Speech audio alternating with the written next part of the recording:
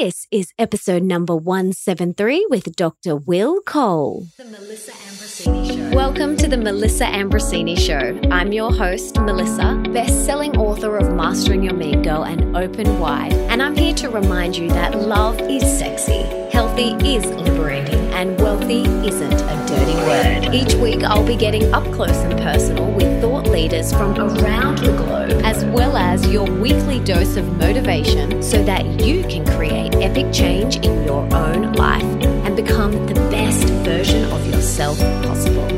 Are you ready, beautiful? I just wanted to quickly remind you that if you haven't already, make sure you hit subscribe in your favorite podcast app.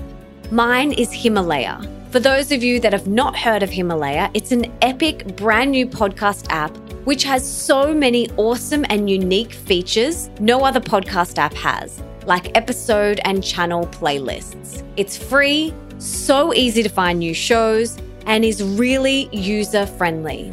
So head on over to the app or Google Play Store to download it today. Don't forget to follow me once you're done so that you can listen to my episodes one day earlier than they're usually released. Pretty cool, huh?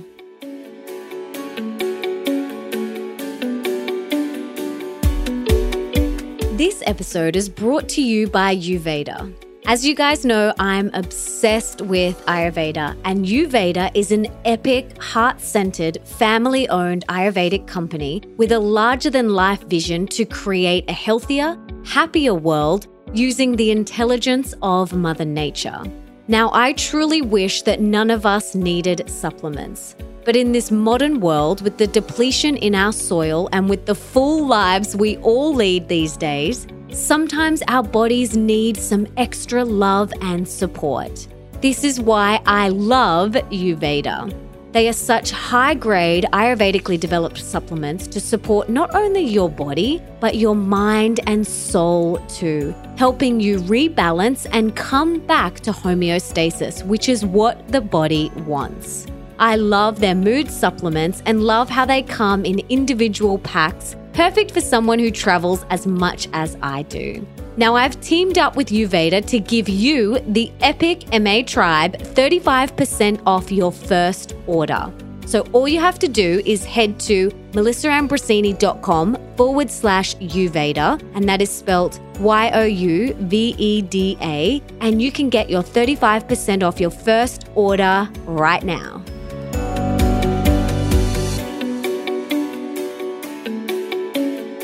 Dr. Will Cole is a leading functional medicine expert. He specializes in clinically investigating underlying factors of chronic disease and customizing health programs for thyroid issues, autoimmune conditions, hormonal dysfunctions, digestive disorders, and brain problems. Dr. Cole was named one of the top 50 functional medicine and integrative doctors in the nation and is a health expert for Mind Body Green and Goop. And he is also the author of the book Ketotarian, the mostly plant-based plan to burn fat, boost your energy, crush your cravings, and calm inflammation, in which he melds the powerful benefits of a ketogenic diet with a plant-based one.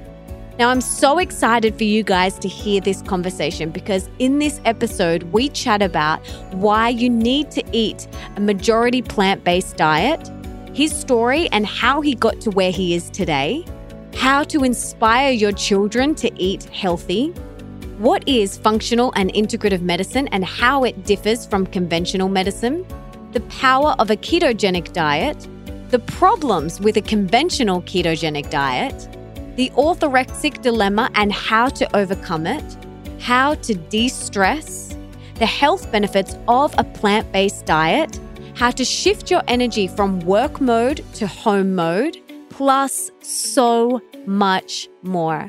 And for everything that Dr. Will and I mention in today's episode, you can check out in the show notes, and that is over at melissaambrosini.com/173.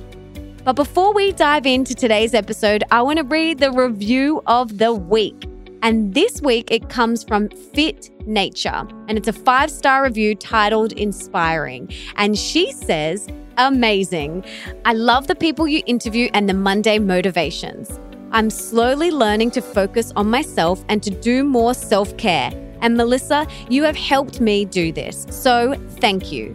For anyone that needs some self-love, motivation, and inspiration, go and have a listen. Thank you so much for that beautiful 5-star review. I'm so grateful. And if you want to be the review of the week for next week, head on over to iTunes and leave that review right now. I would be so grateful. And now let's bring on the one, the only Dr. Will Cole.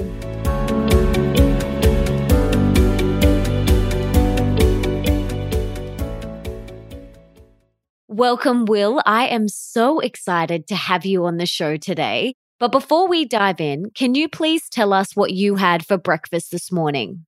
Well, I typically intermittent fast in the morning, so I had nothing but Earl Grey tea.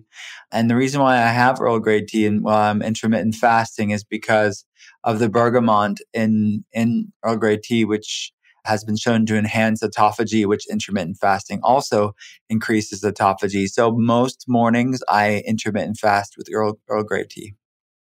Okay, I'm so excited to dive into our conversation and go even further into that today. But I feel like, we all know that eating a majority plant-based diet is the way to go. I feel like everyone knows this. Maybe they don't. Maybe it's just the little health bubble that we're in. There's so much science and data out there now, which we cannot ignore. So can you tell us from your perspective why a majority plant-based diet is the way to vibrant health and reducing inflammation? Our bodies are alive because of brilliant biochemistry, and the foods we eat instruct our biochemistry. And most of the health problems that we see today and most of the reason of how long we live or how short we live is due to choices we make or this field of epigenetics. And these are the lifestyle things like the foods that we eat, but also our stress levels and activity levels and exposure to environmental toxins. These epigenetic factors are constantly and dynamically instructing our genetic expression. So the foods that we eat wield a lot of power in turning off and turning on genes and influencing our microbiome, which is the foundation of health. So as you had said, there's so much concrete evidence of showing plant foods being a positive instructor of our genetics, a positive instructor of our biochemistry and our microbiome, which is really the foundation of health. Yeah, it's just, I feel like it's everywhere these days. And you seem so young. How did you get into all of this? Like, how did you get to where you are today? Can you take us back a little bit and tell us about your story and how you got to where you are today doing this amazing work that you're now doing? Yeah, I've been seeing patients for the past 10 years. And I grew up in the wellness world in the sense of my parents were interested in health. And this was before it was cool on social media. There was no social media in the 1980s and the 1990s in the countryside of Pennsylvania. Most people were not interested in wellness and health, but I was the kid drinking the weird adaptogenic tonic and, having sprouted this and raw organic that. But I wasn't the coolest kid to have like a sleepover, but I was that set the foundation of what I knew about food and health and wellness. I knew I wanted to get into healthcare. I'd gone to an integrative school called Southern California University of Health Sciences in Los Angeles. And a guy called Datis Karazian had gone to my school. He was older than I was. And he was talking about this thing called functional medicine. And I really loved it from the moment I heard about it. And now, all these years later, I see patients around the world. About 90% of my patients are via webcam consultations. And I just stand here at my standing desk consulting people about this field of healthcare, looking at the root cause of why they're sick and giving a functional medicine perspective on their case. But it really, all of that had its beginnings when I was growing up and learning about food and about herbs and about wellness as a whole. So it really and I think this probably is applicable for all of us, that our youth and what we're exposed to from a young age can really set the stage for how we see the world and what we do. I bet you are really thanking your parents now. I know at the time when you weren't the coolest kid on the block to have the sleepovers, you're probably like, Mom, why do I have to eat this flax crackers and spirulina? But I bet now you're like, thank you so much. Oh, for sure. Absolutely. It's one of those things that I had to make that transition from something because my parents said it to owning it for myself. And I think now that I have kids, I see that for them. I see myself in them in the way that like, yeah, they get it. They're doing it because I'm saying this is what we're eating. But at one day in their life, they're going to make the decision for themselves what they're going to do with food and wellness and how they take care of themselves. Let's just talk about that for a second, because I know a lot of my listeners have children or they want to have children. And I always say, I have a 12-year-old bonus son, and I always say to him, you'll thank me one day. You'll thank me one day for putting this delicious, nourishing food on your plate. And I mean, he is an angel. He just eats it. But I'm sure sometimes he thinks, oh my gosh, please, not again. But I know that he will thank me later. And how can we instill this within our children without being pushy and, just allowing them to come to it within themselves? Do you know what I mean? Absolutely. I think as parents know, every kid is different. So I think you have to kind of speak their love language in that way and how they receive information and things. So it has to be on an individual basis. But as a general rule, you want to make it age appropriate and you want to make it fun and you want to make it non-dogmatic and really just educate them on their level in a way that resonates with them. I think that's important, where it's not about, oh, you can't have all these foods, but it's like, okay, how can you love your body enough to nourish it with good foods? Oh, look at all the stuff you get to eat and focus on all of that.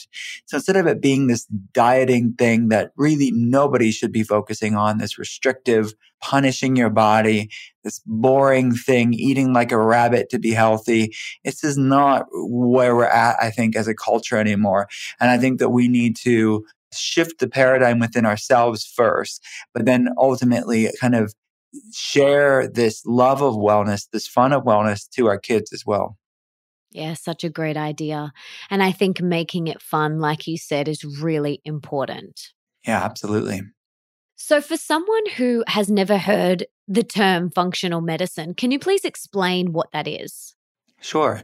So another word for functional medicine is integrative medicine or systems medicine, because we're looking at the underlying systems of the body that give rise to our health or lack thereof. So the main differences between functional medicine and mainstream medicine, if you had to sort of break it down, number one, in functional medicine, we interpret labs using a thinner reference range. So anybody that's listening is going to know, hey, when I go to my GP, I'm going to have my number on the lab and then this reference range. Well, we get that reference range, that normal quote unquote range, from a statistical bell curve average of people who go to labs. And if you go to another lab, you'll see that reference range will vary from lab to lab. With a few exceptions, most of them are not standardized. So we have to ask the question, who are people that are typically going to labs? They're people with health problems. So there's a lot of people that are going to the doctor and saying, hey, I don't feel good. Can you run some labs? I have this fatigue or brain fog or these symptoms, these inflammatory symptoms. And the doctor says, hey, here's the labs. The labs are largely or entirely, quote unquote, normal, even though the person knows, heck, I don't feel normal. I know something's going wrong. And they're told you're just depressed. Here's an antidepressant, or you're just getting older, or you just need to lose weight. All these sort of well-intentioned reasons as why you could be having symptoms despite normal labs. What they're unintentionally telling you is that you're a lot like the other people with health problems that make up the reference range of the lab that you're being compared to. And just because something's common doesn't make it normal. And comparing yourself to the common people who go to labs isn't doing you any good to understand what's the root reason of why you're going through what you're going through. So in functional medicine, we take people with health problems out of that reference range to see where optimal vitality is. Where is your body functioning the best? Hence our name, functional medicine. So we're looking at the sort of this optimal health range instead of the gray area. Because there's a lot of people that are in this gray area where they're not outside the lab's reference range, but they're still symptomatic. They still don't feel well. They aren't living a vibrant, healthy life. That's the first thing we do. And the second thing we do in functional medicine is we run more comprehensive labs. So we're looking at these root facets that give rise to health problems. So things like microbiome problems or toxicity issues or viral infections or bacterial overgrowths, whatever the case may be. We want to look to the root pieces of the puzzle that explain why somebody feels the way that they do. And then we realize we're all different and there's not a cookie cutter approach to getting healthy. And what works for one person may not work for the next person. And you try to, what we want to do is really see the person as an individual. We use labs, we use health history comprehensively to really see the individual as the unique being that they are. So that's how we see healthcare, really. And I think a lot of people fall through the cracks of this conventional model of care because everybody with the same diagnosis code is given the same medication. Everybody's on the same medication that's given this specific diagnosis code. And a lot of people, that fails a lot of people, or they're doing everything their doctor tells them to do, but they're still struggling. So in functional medicine, we're trying to move past that label of the diagnosis code and actually get to the root reason why they're struggling. So that's in a nutshell what functional medicine is. We use food as medicine. We use herbal botanical medicines. We use medications when needed. We use lifestyle changes, really to be holistic and comprehensive, but based on labs and evidence. I absolutely love that. And that's totally what I subscribe to, this holistic, whole body, bio-individual way of looking at health and wellness, because we aren't all the same. Like you said, it's everyone is so different and we live in different environments and we've all got different body types. But I'm curious to hear, in your latest book, Ketotarian, I love the title, by the way. I thought that was awesome. And the subtitle is The Mostly Plant-Based Plan to Burn Fat, Boost Your Energy, Crush Your Cravings, and Calm Inflammation. I think that's an amazing title. But we can't really stand here and say that keto is for everyone, because in my house, like my husband is a very Vata body type, and he did ketogenic diet last year and it almost killed him. So I'm curious to hear your thoughts on this. Well, and that's part of the reason why I wrote Ketotarian, because it's a plant-based ketogenic book. I think if you look at the way that the ketogenic diet is done on social media, you'll see lots of meat and dairy, bacon and cheese. And that's good for some people in the short term. They'll lose weight and they're off of a lot of the garbage and the refined junk food of the standard Western diet. But what does long-term wellness look like for this way of eating? And I think a lot of people don't do well on lots of meat. They maybe have dairy sensitivities and they're avoiding vegetables and plant foods because it has varying amounts of carbohydrates, not knowing the fact that fiber, which is by definition carbohydrates, is actually really important for the microbiome and for our body. So that's why I created Ketotarian, to be a metabolic foundation for the body. So in Ketotarian, I explained to go 8 weeks plant-based keto. And by plant-based keto, I mean there's vegan keto, and someone could be completely vegan keto, or they could go vegetarian keto. They bring in some, pasture-raised eggs or ghee. And then there's pescatarian keto. And then do that for 8 weeks. And then from there, why are we doing that for 8 weeks? Is to create metabolic flexibility. It's to shift your body from being a sugar burner to a fat burner, which every human being could benefit from. Because most of us in the West, whether in Australia, in the United States, in the UK, throughout Europe, most of us are in varying forms of sugar burning mode. So that's akin to sort of kindling on a fire. And, we know the kindling on the fire will create light, but it's short-lived to keep putting more kindling on a fire. And that's why the standard Western advice is to what? If you want to balance your blood sugar, you have to have 6 small meals a day. That's because you have 6 opportunities to put kindling on a fire. Because if you don't, you'll get hangry and irritable and weak and all of these symptoms of the blood sugar roller coaster. That is an option for people, but there is another option from a metabolic standpoint, and that is putting a log on the fire, and that is burning fat for fuel, healthy fats. And what I would say in Ketotarian, healthy plant fats primarily. And that is what our ancestors would have been in, times of ketosis. So this is in alignment with our biochemistry. And if you look at really the rise of autoimmune conditions and inflammatory issues, the problem is, one of the major problems is because there's a mismatch between our DNA, which hasn't changed in 10,000 years, and the world around us. These epigenetic factors has changed very dramatically over a very short period of time. And the human body isn't used to really being overfed all day long with varying forms of carbohydrates. And by carbohydrates, I mean anything from the cleaner kindling of the real food movement of whole grains and legumes and fruits and juices and all of that stuff, to the dirty kindling of the standard Western diet, refined carbs and junk food and that stuff. Ultimately, it's all sugar. Some is better, some is not so good, but it is ultimately kindling on a fire. Our body, and the reason being why this isn't working is because it's out of alignment between our genetics and our way that our bodies are adapted. So being in this metabolic state of ketosis creates this blood sugar stabilization. It lowers inflammation and you become this fat burning machine.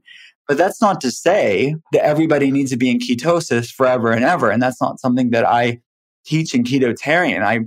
I think a lot of people do well with more of a cyclical Ketotarian approach where they built that metabolic foundation and flexibility, meaning that they are a fat burner.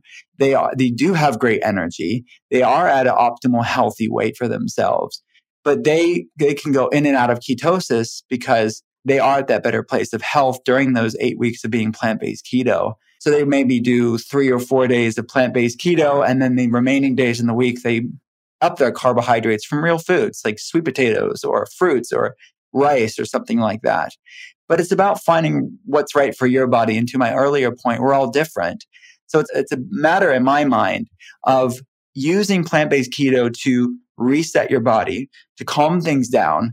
And then from there, you can see how you can use it, whether you need it to use it as a reset, you do it cyclical throughout your week, or some people do better with it longer term. People with insulin resistance, weight loss resistance, people with inflammatory issues. Beta hydroxybutyrate is the main ketone. It's not just good for your metabolism, it's also an epigenetic modulator. So it calms inflammation levels down too. So really the heart of functional medicine is that too, is finding out what's right for your body and then sticking with it.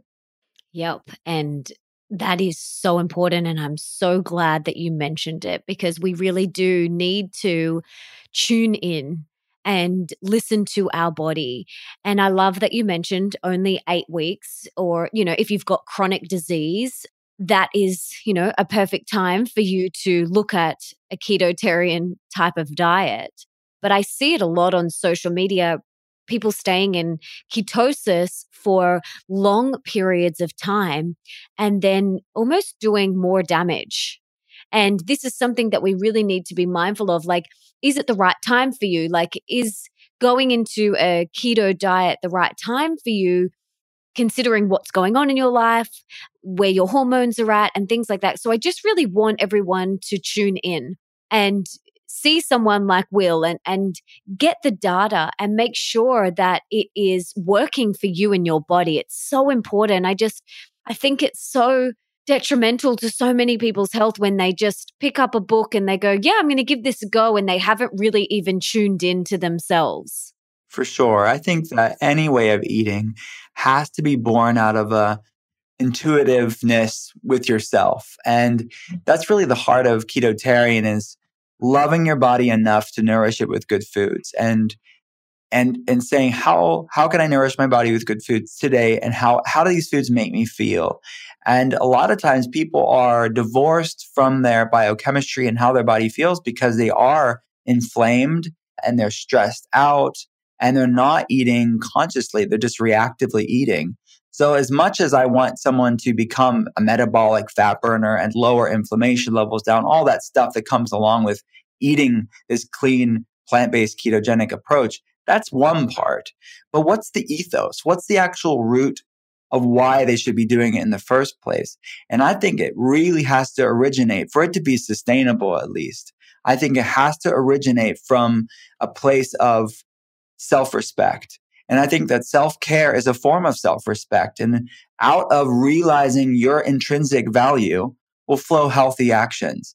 And I think a lot of times you're right in the sense that people get this book, they're excited about it, and they have a completely unhealthy relationship with their body, an unhealthy relationship with food.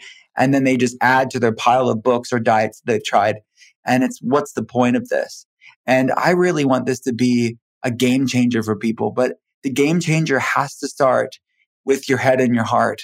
And from there, you can use food to dynamically instruct your biochemistry to achieve your health goals. But I think that's a ripple effect of a self-respect. Like the analogy that I use in Ketotarian is, if we realize we're a Tesla instead of an old junk car, how will that influence how we treat ourselves? How will that influence the foods that we eat and the movements we do and the rest we give ourselves?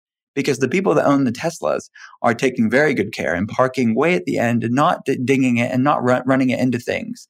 So that's how we need to see ourselves, because we're ultimately all creations and uniquely made. And I think when we realize that, we'll flow healthy actions. Absolutely. I always say the same thing. Love yourself enough to nourish your temple, not deprive or come from that place of fear. It's like love yourself so much that you want to put the best quality organic ingredients in your body, in your mind, the movement, every area of your life. It's so important. I'm curious to hear, what are some of the problems that you see with a conventional ketogenic diet? There's a lot of it. There's a lot of it. And I lay it out in Ketotarian, but the main ones are, I would say, a lot of it flows from macronutrients trumps quality of food. And that's how that they see it. Basically, as long as it's high fat, low carb, they go for it. And what that can lead to, not all the time, but can lead to a lot of times, is really eating any old food as long as it's high fat, low carb, as long as it's quote unquote keto. And that leads them to eating a lot of meats and processed meats and deli meats and any old dairy and avoiding vegetables. And I don't think that that's good for most people long term. Again, short term, I don't deny that it's better than the standard Western diet. But just because something's better doesn't mean it's optimal. And just because you're off of sugar now doesn't mean that it's going to be long-term good for your health. And I think at that point, there's amazing, exciting research about ketosis. There's no doubt about it. Beta hydroxybutyrate can do amazing things for the mitochondria and the brain and the metabolism and lower inflammation levels. It's exciting stuff. But let's do it in a way that's sustainable for long-term wellness. And that's why I didn't want to abandon that awesome research. Let's do it in a way that's practical for the everyday person long-term. So I think that's the number one thing I see unintentionally being done wrong in the conventional ketogenic diet. And they also go for artificial sweeteners because it's low carb, like aspartame and sucralose and these other things like that. And I think ultimately, another problem that I see in the ketogenic world conventionally done is that because they're focusing so much on macronutrients and being high fat, low carb, it can create sort of this negative relationship with food. I think it can create some over zealousness, this anxiety, this stress, this sort of arduous relationship with food where they're just calculating everything just to be high fat, low carb and making sure the carbs are low enough. And look, some people are biohackers and some people are into that stuff and more power to them. But there's a lot of people that are trying to do that, to try to do it right, but it's just adding to their stress and anxiety. And stress is not good for your health. And we have to kind of go, and if food is becoming a chore, I really think for long-term wellness, we need to check about the sustainability of why we're doing what we're doing food-wise or whatever we're talking about. And to that point, I think that orthorexia is a problem in the wellness world, not just with the keto world, but really across the board. Becoming overly obsessive about healthy food isn't healthy. And a lot of people are coming into the ketogenic world or any other way of eating, and they're bringing their maybe bad relationship or poor relationship with food into their wellness journey. And what it ends up being is an eating disorder disguised as wellness. And I don't think that's healthy either. And this is really antithetical of everything that I teach about and everything that I talk about in Ketotarian. This has to be born out of self-love and nourishing your body, not about another restrictive way to punish your body into submission so you can get what you want out of it. So those are kind of the top things that I see in the conventional keto world and beyond. But specifically because we're talking about keto, this is what I see. So if someone listening realizes, okay, I'm maybe in that category of stressing around food and becoming obsessed with it, turning, this wellness obsession into, it's injected into every day of their life and it's causing a lot of stress. And maybe, they think, okay, I might have orthorexia. What can we do? Because I know for me, as soon as food is meant to be fun and a source of nourishment, absolutely, from a place of love. But as soon as I personally feel a little bit bored with food, that is when I know I've got to mix things up. Because, I eat 90% plant-based and I eat all organic and then I eat some really good quality, healthy fats and protein. That's only 10% of my diet. And usually during my days, I tend to eat same sort of thing. I eat majority plant-based, little bit of fat, little bit of protein. But as soon as I get bored or I'm like, I have that, can't be bothered, I know that I've got to mix things up. I've got to get creative. And then I use that time in the kitchen, as a meditation. I'll put on some music maybe and I just have fun with it. I'll get Leo, my little stepson, in there and we'll make a really healthy dessert. And seeing the joy through him brings that back for me. But I'm curious to hear your thoughts for someone who is listening, who thinks, food is a stressful thing and maybe they're dealing with orthorexia. How can they move through it? Well, I think you need to talk to somebody that is qualified. I think with any eating disorder, you need to find a qualified therapist to walk you through it. And I think that a support system is important. I think acknowledgement is important. I think that getting help professionally is important with this too. And, from a functional medicine standpoint, we do a lot when it comes to helping somebody heal their relationship with food and making food their friend. And look, a lot of times people become orthorexic, most of the time, I would say, actually, because of a real health problem. And their food is causing these reactions and these symptoms in themselves that the orthorexia was born out of their real physiological health problems and gut issues and autoimmunity. That's what I see a lot. But because of the real physical issues, now it's becoming this mental, emotional issue too.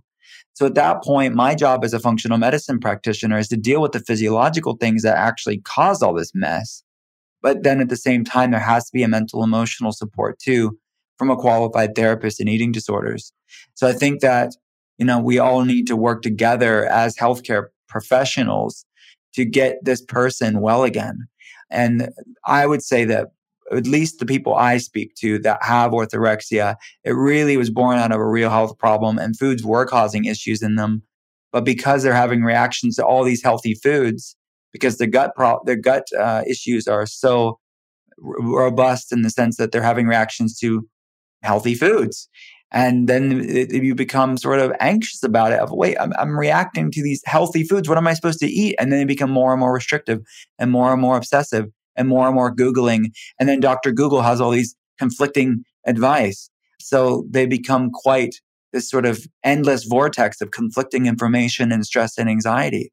I see it on an hourly basis with people, but most of the time it's born out of real health problems. So I would say, let's deal with your real health problems. And that's what we're here for in functional medicine.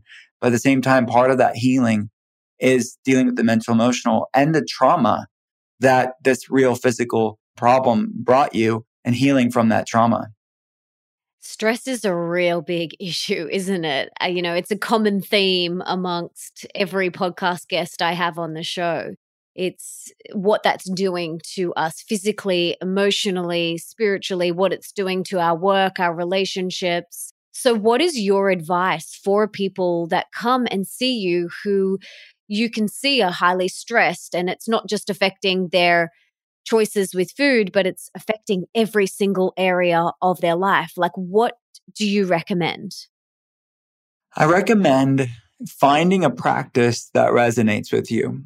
For me and a lot of my patients, what resonates with us to create calm and to create a presence, which is, I think, a diffuser of stress, is mindfulness practice. Specifically, just it's very simple of just becoming aware of your breath and observing your breath. And a second component to that is becoming aware of what Eckhart Tolle calls your inner body, or just basically your body's aliveness, like the vibration of your body and feeling it in the present moment. So I think those are anchors in the present moment, which are diffusers of stress. Because then you start realizing, whoa, this stress isn't me. These thoughts and emotions aren't me. I'm just observing them. And that allows a lightness and a grace to happen, to allow those things to come and go and be less stagnant, less rooted in your being, because you realize they're just passing through. So that's one. And out of present moment awareness will flow healthy actions with whatever you need to do in the present moment.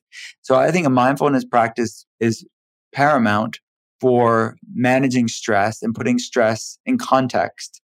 Some people will tell you they don't do well with mindfulness and meditation. And I would say most of the time they're probably not fully realizing they're not their thoughts and emotions yet. But I don't doubt that some people do better with other emotions or other actions to get in that sort of mindful present state. Some people, healthy exercise or yoga or Tai Chi or running can be a very meditative way to anchor yourself in the present moment. So I think, I'm not saying everybody needs to do what I do, but they need to find that action, that practice that puts them in the present moment.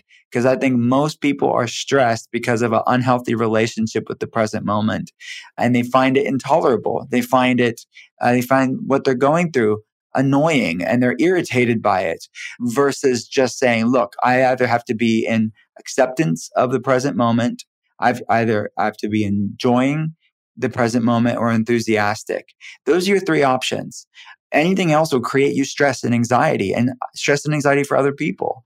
So I think that those are some things that we in functional medicine even bring to the table of bringing awareness to people's daily choices. Because how many poor food choices or poor life wellness choices are made because their relationship with the present moment is dysfunctional.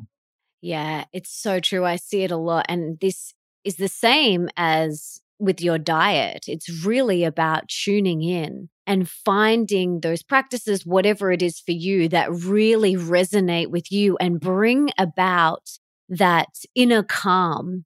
And I love what you said. I just think that's so powerful, because I talk a lot about the inner mean girl, the inner critic, that says you're not good enough, or you're not smart enough, or you're not working hard enough. That voice inside our head, I love what you said, you just let it pass on by. Like, I visualize it like clouds. You let them pass on by. But what most people do is they believe those thoughts to be true. And then that's what causes the dis-ease and the stress in their life. But you are not those thoughts. They are just clouds that need to pass on by. And we need to cultivate a lifestyle that allows us to create that inner calm, that inner peace as much as we possibly can. Completely. I think that this is so important. And I think the conversation that you're bringing to people that are listening is really important too, because it's tough. We're talking about food and diets and exercise and all that stuff. This all has to be a natural byproduct of a healthy relationship with yourself and your life. And then from there, you can do amazing things with the choices you make. But I think it should be all a flow from this good space. Absolutely. Something I'm working on within myself at the moment is really cultivating and being highly aware of when I feel that cortisol in my body. I literally can feel it in my cells. and becoming the observer of that cortisol rush through my body and kind of questioning and having a conversation, or why did I feel that? What was going on in my environment that contributed to that, and how can I adjust? What can I do to really support my nervous system and my immune system to maybe in the future that not happen? So that's something that I'm really mindful of at the moment, because cortisol running through your veins is it's not good for us. It's really not good for us. It affects everything, not just our health, especially like our gut health.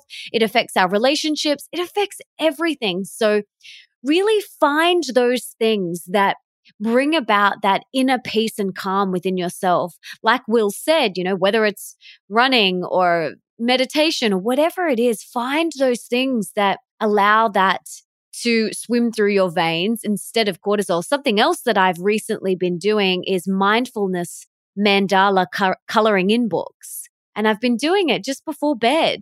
And it's really calming and beautiful. And I absolutely love it. So there's something else that you guys can try out.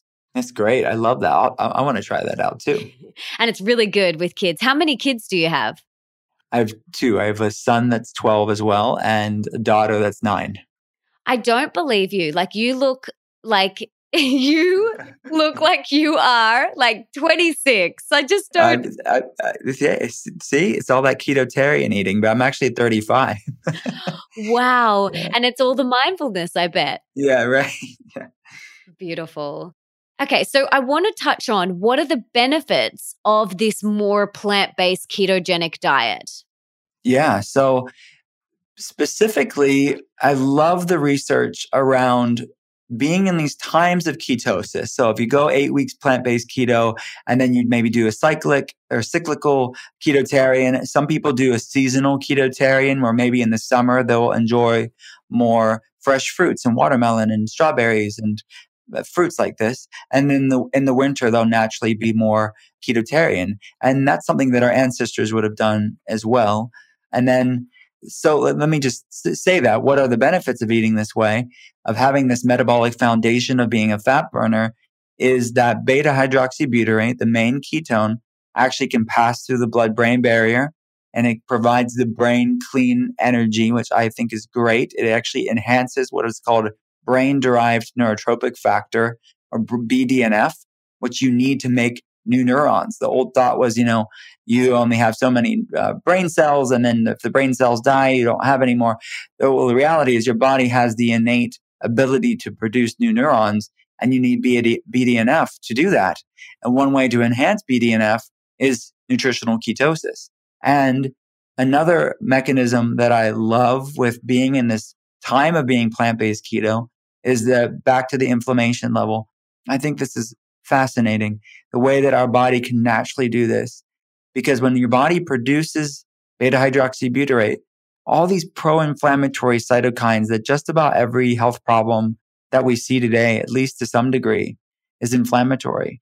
So this ketone lowers something called NF-kappa B, which is this pro-inflammatory cytokine. It lowers these other inflammasomes, and it increases these pro-antioxidant pathways, which antioxidants are healthy, where your body naturally does this. It increases the AMPK pathway, the NRF2 pathway. These are disease-fighting pathways, which is why so much research is being done on the ketogenic diet as far as cancer and decreasing insulin resistance and lowering inflammation levels. And these are the pathways that they're looking at. And I also love what it can do to the mitochondria. And the mitochondria are your cellular energy warehouses and factories. And ketones actually pass through the cell membrane and increase something called mitochondrial biogenesis, which is making new mitochondria. Not very many things can do that, but ketones can. So this is the wonderful power that your body has if you tap into it, if you allow it to. So it's something that I have seen clinically over the past 10 years and thousands of patients over the years. But it's really cool. Now that the book's out, I can look on social media and just look at hashtag Ketotarian, and I'm hearing all these cool success stories on Twitter and Instagram and on Facebook now, to see people that I've never met kind of take this information and do in their own way on their own, which is really cool. Yeah, I love that. Do you think a lot of your success with your clients is due to the fact that you have this very whole body, holistic approach to health and wellness? Yeah, it is. And I take that journey of someone's health journey very seriously. It's a very sacred journey, and I don't take that lightly. And I have to meet the patient where they're at. And I start my morning off just looking at the schedules and saying, how can I be there for them in the way that they need it? And I cannot be myopic and just say, well, this is the way that everybody needs to do things. I need to really look at their labs, look at their health history comprehensively, and then the dichotomy of functional medicine is, yes, the science of it, which I just talked about, but then the other side of that coin is the art of functional medicine and using real life as a lab and seeing, okay, this is a day-to-day how someone's feeling. Let's adjust it accordingly. So it is definitely a science and art to functional medicine. And that's the balance of those two wings of it is really, I think, at the heart of the success that we've seen over the years of balancing those two aspects of our field of healthcare. I love that. I would love now to turn the spotlight on you a little bit more and hear what is something that you're working on or would like to improve within yourself at the moment? That's a good question. I would say for me, it is anxiety, and it's something that I've been public about in writing. And I've better than I was, but I'm not where I want to be. And I think a lot of people can relate to that. And I have a lot of energy and I want to do a lot of stuff. And sometimes that comes in the form of anxiety. And I just need to recenter myself and go back to my mindfulness practice and just deal with the physiological aspects of anxiety too. Because I have autoimmune conditions on both sides of my family. I have a double MTHFR mutation, which means my body's not that good at bringing inflammation levels down. So I have to be on top of my health more than the average person to keep my inflammation levels down and keep my brain chilled out. So yeah, that's for me is definitely staying in a calm Zen place. I'm the same as you. I have the MTHFR gene and COMT. So for me, again, it's like something that wouldn't necessarily stress or affect my husband stresses and affects me. And it's just, I have to be very mindful of really staying on top of my mindfulness practices, where for him, it's, it doesn't affect him as much. So yeah, I can absolutely relate to what you were just saying. And I was curious to know, a lot of people get into the health and wellness space through a health crisis, but that really wasn't the case for you. Was it more just like maintenance and wanting vibrancy and longevity, or was there, a turning point for you? For me, it was, I have autoimmune conditions in my family. I think that was part of it, and wanting to learn more about autoimmunity and the different aspects of it. And I think beyond that and wanting to help them, it was just me being fascinated by wellness as a whole. I'm just kind of a nerd when it comes to that. So I think that my intellectual curiosity about biochemistry and natural medicines and foods and all of that stuff, food is fun for me. Like I geek out like going through the aisles of Whole Foods and like health food stores and farmers markets. I love that kind of stuff. So I think it's just has always been a passion for me. Yeah, me too. I love health food stores. My husband and I are the same. We're like, when we discover a new one, we're like, yes. I know. Or a new farmer's market. It's like the best. We love walking around and chatting to the Yeah. farmers. It's so much fun. Yeah, it's so much better than like buying clothes. Oh, yeah. Oh, yeah. So let's pretend now that you have a magic wand and you could put one book in the school curriculum of every single high school around the world. Now, besides your book, let's pretend that that book's already in the curriculum. What is the one book that you would choose? I would say Eckhart Tolle, The Power of Now, is what I would say. Yeah, it's a goodie. It's a real goodie. And we'll link to that and obviously your book in the show notes for anyone who wants to grab those. Alrighty, let's talk about your day. And your morning routine in particular. I love hearing about how people set themselves up for success and prime themselves for the day. So do you have a morning routine and can you share it with us? Sure. So, as we started off the conversation today, I start my day off with intermittent fasting. So, I'm not really concerned about making breakfast normally. I intermittent fast because I actually am not hungry. Because again, I built that metabolic flexibility. I'm not needing, I eat when I'm hungry basically. And I'm hungry normally around noon. So that's when I eat. And so the morning I let my dogs out, my two golden doodles, and I let them go out. I feed them. My family's normally still sleeping when I leave. And I go to the clinic. And that's when we see patients around the world via webcam. And so I need to get my day prepped. So again, I meet with my team. We go over the schedule and we really start the day off in prayer and meditation for the day. And I say, oh, how can we serve each person here? So we go over just the ethos of the day of how we can be of servitude to these people and seeing each one and what they're going through. And then we deal with the practical, the labs and the logistics and the case reviews and all of that stuff that we need to go over. And then that's what I do during the week. And it sounds pretty boring because that's really all I do. I mean, through the work week, I'm seeing patients all day long. So until I go home, that's what I'm doing. And then some days I do case reviews and writing. I love writing, and that's kind of where Ketotarian came from. It's just me writing a lot. So I write for Mind Body Green, I write for Goop. And yeah, that's kind of my day routine. And do you have an evening routine when you get home? My evening routine is spending one-on-one time with my kids. So I turn my phone off, I unplug, and I practice mindfulness and being there with my family because there's a different frequency. When you're like ongoing, everybody can relate to this that's listening that works outside of the home. It's that there's a different frequency from work to home. So you need to, and what I need to do, and what I would recommend anybody to do is to unplug and to recalibrate your frequency when you get home. And I think that we all need to, as parents, or if we have a spouse or significant other or anything in our life, we want to give it our all. We want to give it our full undivided attention. And our world has a lot of distractions.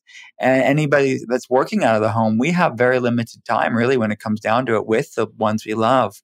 So I want to savor every moment I can. I'm a work in progress. I've not arrived. I have, going back to that anxiety thing, I have a tendency to wander. My mind has a tendency to wander. But I have to really focus on bringing myself to the present moment because I want to take in all those cool times with my kids as I can. So that's my evening routine, is just hanging out with them. Yeah, so that's my day. I love that. Thank you for sharing. What would you say for someone like my husband and I, who we work and obviously live together? I'm a massive believer in we call them pattern breaks. So once our workday is finished, doing something that, like you said, because there's a different energy, shifting that energy so that you can step into, home, family, wife mode and kind of close the door, close the laptop, turn the phone off from work mode. So for someone who's at home, what do you suggest in that case? I think it could be something as just a few moments of like mindfulness breathing, but I actually think a really good resetter, like a recalibrator of energy mode. And I don't mean just energy mode like from a metaphysical standpoint. I just mean like your body energy of what you're feeling, your emotions, your thoughts, all of that stuff. A good recalibrator of that, I think, are baths, actually. I think a hot bath with some like Epsom salt, maybe some essential oils, and just soaking in that for like 15, 20 minutes and just breathe. Like, don't be on electronics or be distracted. Just breathe and calm down. Feel like that is a good recalibrator of one's energy. So if you work from home, or if you work out of home, that really can be a good line in the sand, so to speak, between work mode and home mode and family mode. Yeah, I love that. I'm a massive fan of baths. What I usually do is do a meditation. So once I've finished my work and closed my laptop for the day, I usually finish the day, bookend the day with a meditation. And that really helps me transition, or a shower or a bath or something like that. That really is powerful for me. It's great. Okay, so I've got 3 rapid fire questions for you. Are you ready? Let's go. What is one of the most important things that we can do today for our health? Just one thing. I would say bring more healthy plant fats into your life. What are some healthy plant fats? Let's say avocados, avocado oil, olives, and olive oil, and nuts and seeds, and some coconut. So those are some good plant fats. Yummo. Some of my favorites. Okay, what is one of the most important things that we can do today for our wealth? So more abundance in all areas of our life. Stay in your lane. I think keep your nose to the ground and stay in your lane. And by that, I mean, don't compare yourself to other people. You're on your own journey, and comparison with other people is fine if you're inspired, but not if it's creating anxiety and stress and you feeling like you're not good enough. So stay in your lane, I think, is a really important for any prosperity. Absolutely agree with you on that one. And the last one is, what is the most important thing that we can do today for more love in our life? I would say give when you don't feel like it. And I think that will start to reshift your heart and be more unconditional and not just love when you feel like someone deserves it, but give when you feel like they don't deserve it. And I think that something Eckhart Tolle says is outflow determines inflow. And I think that is something that we need to keep in mind. I absolutely love that so much, because it's in those times where we are maybe a little bit stubborn and we think, no, well, they don't deserve my love. They wronged me. I'm not giving it to him, or I'm going to wait for them to give it to me first and then I'll open up. But no, you're absolutely right. Give even when you don't want to, even when you don't feel like it, because that will shift something within you and, dissolve any anger or any frustration that may be there. So I love that. I wrote that one down, so I'm going to be doing that one. Thanks. Alrighty. So I'd love to hear now, what are 3 things you're most recently grateful for? I am grateful for my team. I just told them this morning, I said, we are all like part of this awesome diamond of like this light reflectors, but we're all like different faces on this diamond and reflecting light in a different way. And I think that is I'm really thankful for that and the impact that we're having on in the world. I'm thankful, obviously, for my family. That's not a new thing. And I'm thankful for my book. I'm thankful for that it's come out into fruition and it's impacting people in a positive way. Beautiful. Is there anything else that you want to share with my tribe? Anything that we didn't touch on that you really want to get across? Any last parting words of wisdom? I would say, if any of the things we talked about today resonate with you, I would say look into it more. Look into functional medicine, educate yourself. If being plant-based keto resonates with you, educate yourself on it. And if mindfulness and all the cool things we talked about today resonates with you, look into it. I think it'll be really inspiring to people. So no, I think we covered so many cool things. I can't really add to that. Well, it has been such a pleasure getting to know you and feel your energy. You have such a big energy. You can really tell that you want to serve, that you are here to help others. You're such a beautiful person and you have such a clear, light energy. I know we're all work in progresses, but it's been an absolute pleasure chatting with you and feeling your energy from the other side of the world. But I am a huge believer in service and being of service to others. And I would love to know, how can I and the listeners serve you today? What can we do to serve you? That's a really good question. I would say, probably sound so cliched, but I think you would serve me really by sharing maybe this conversation and getting the word out with functional medicine. It's something that I'm passionate about. And I think a lot of people could really use this information because a lot of people are struggling with health problems and they feel like they have no other options and they're left to really fend for themselves. So I think the more people hear about functional medicine and what we're doing, and by we, I mean not just me, but the field of functional medicine, I think that this will start changing the paradigm of the conventional model of care in Australia and the United States and beyond. So that's what I think someone could do. Beautiful. Yes, please share this. Please get this message out there. And I just wanted to thank you so much for the work that you're doing in the world, for taking a holistic, whole body, mind, body, spirit look at everything. I love that you are out there doing this and blazing this trail because it's so important. We need more people doing this. So thank you so much. Thank you for the work that you're doing and for your big, beautiful heart and for your time today. I am so grateful that we have had this time. Me too. Thank you so much for having me. I got so much out of today's episode, and I totally believe that we all need to eat more plants. Plants rock.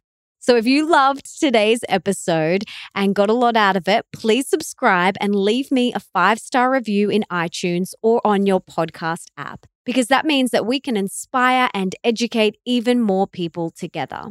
And don't forget to come and join the private MA Tribe Facebook group where you can share your insights from this episode, plus tell me who else you want me to get on the show.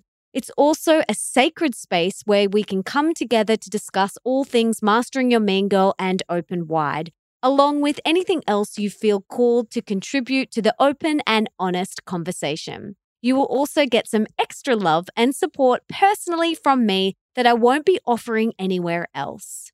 One thing I get asked a lot is, where can I find my tribe? Or where can I find like-minded people? This is it, people. So head to melissaambrosini.com/tribe to join now.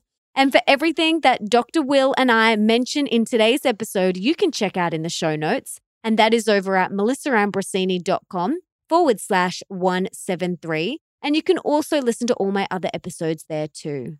Another thing I wanted to mention before we go is that if you haven't read my latest book, Open Wide, A Radically Real Guide to Deep Love, Rocking Relationships, and Soulful Sex, all you have to do is head to melissaambrosini.com/open wide to get your copy now. And whilst you're there, you can also get access to my free Open Wide video masterclass that Nick and I created just for you. And if you want to be the review of the week for next week, make sure you head on over to iTunes and leave me that review right now. I would be so, so grateful. And it means that I can just continue to get more epic people on the show for you. And before I go, I just wanted to say thank you so much for being here, for wanting to be the best and healthiest version of yourself, and for showing up today for you. You rock. Now, if there's someone in your life that you can think of that would really benefit from this episode, please share it with them right now. Take a screenshot, share it on your social media, email it to them, text it to them, do whatever you've got to do to get this in their ears. And until next time, my darling, don't forget that love is sexy, healthy is liberating, and wealthy isn't a dirty word.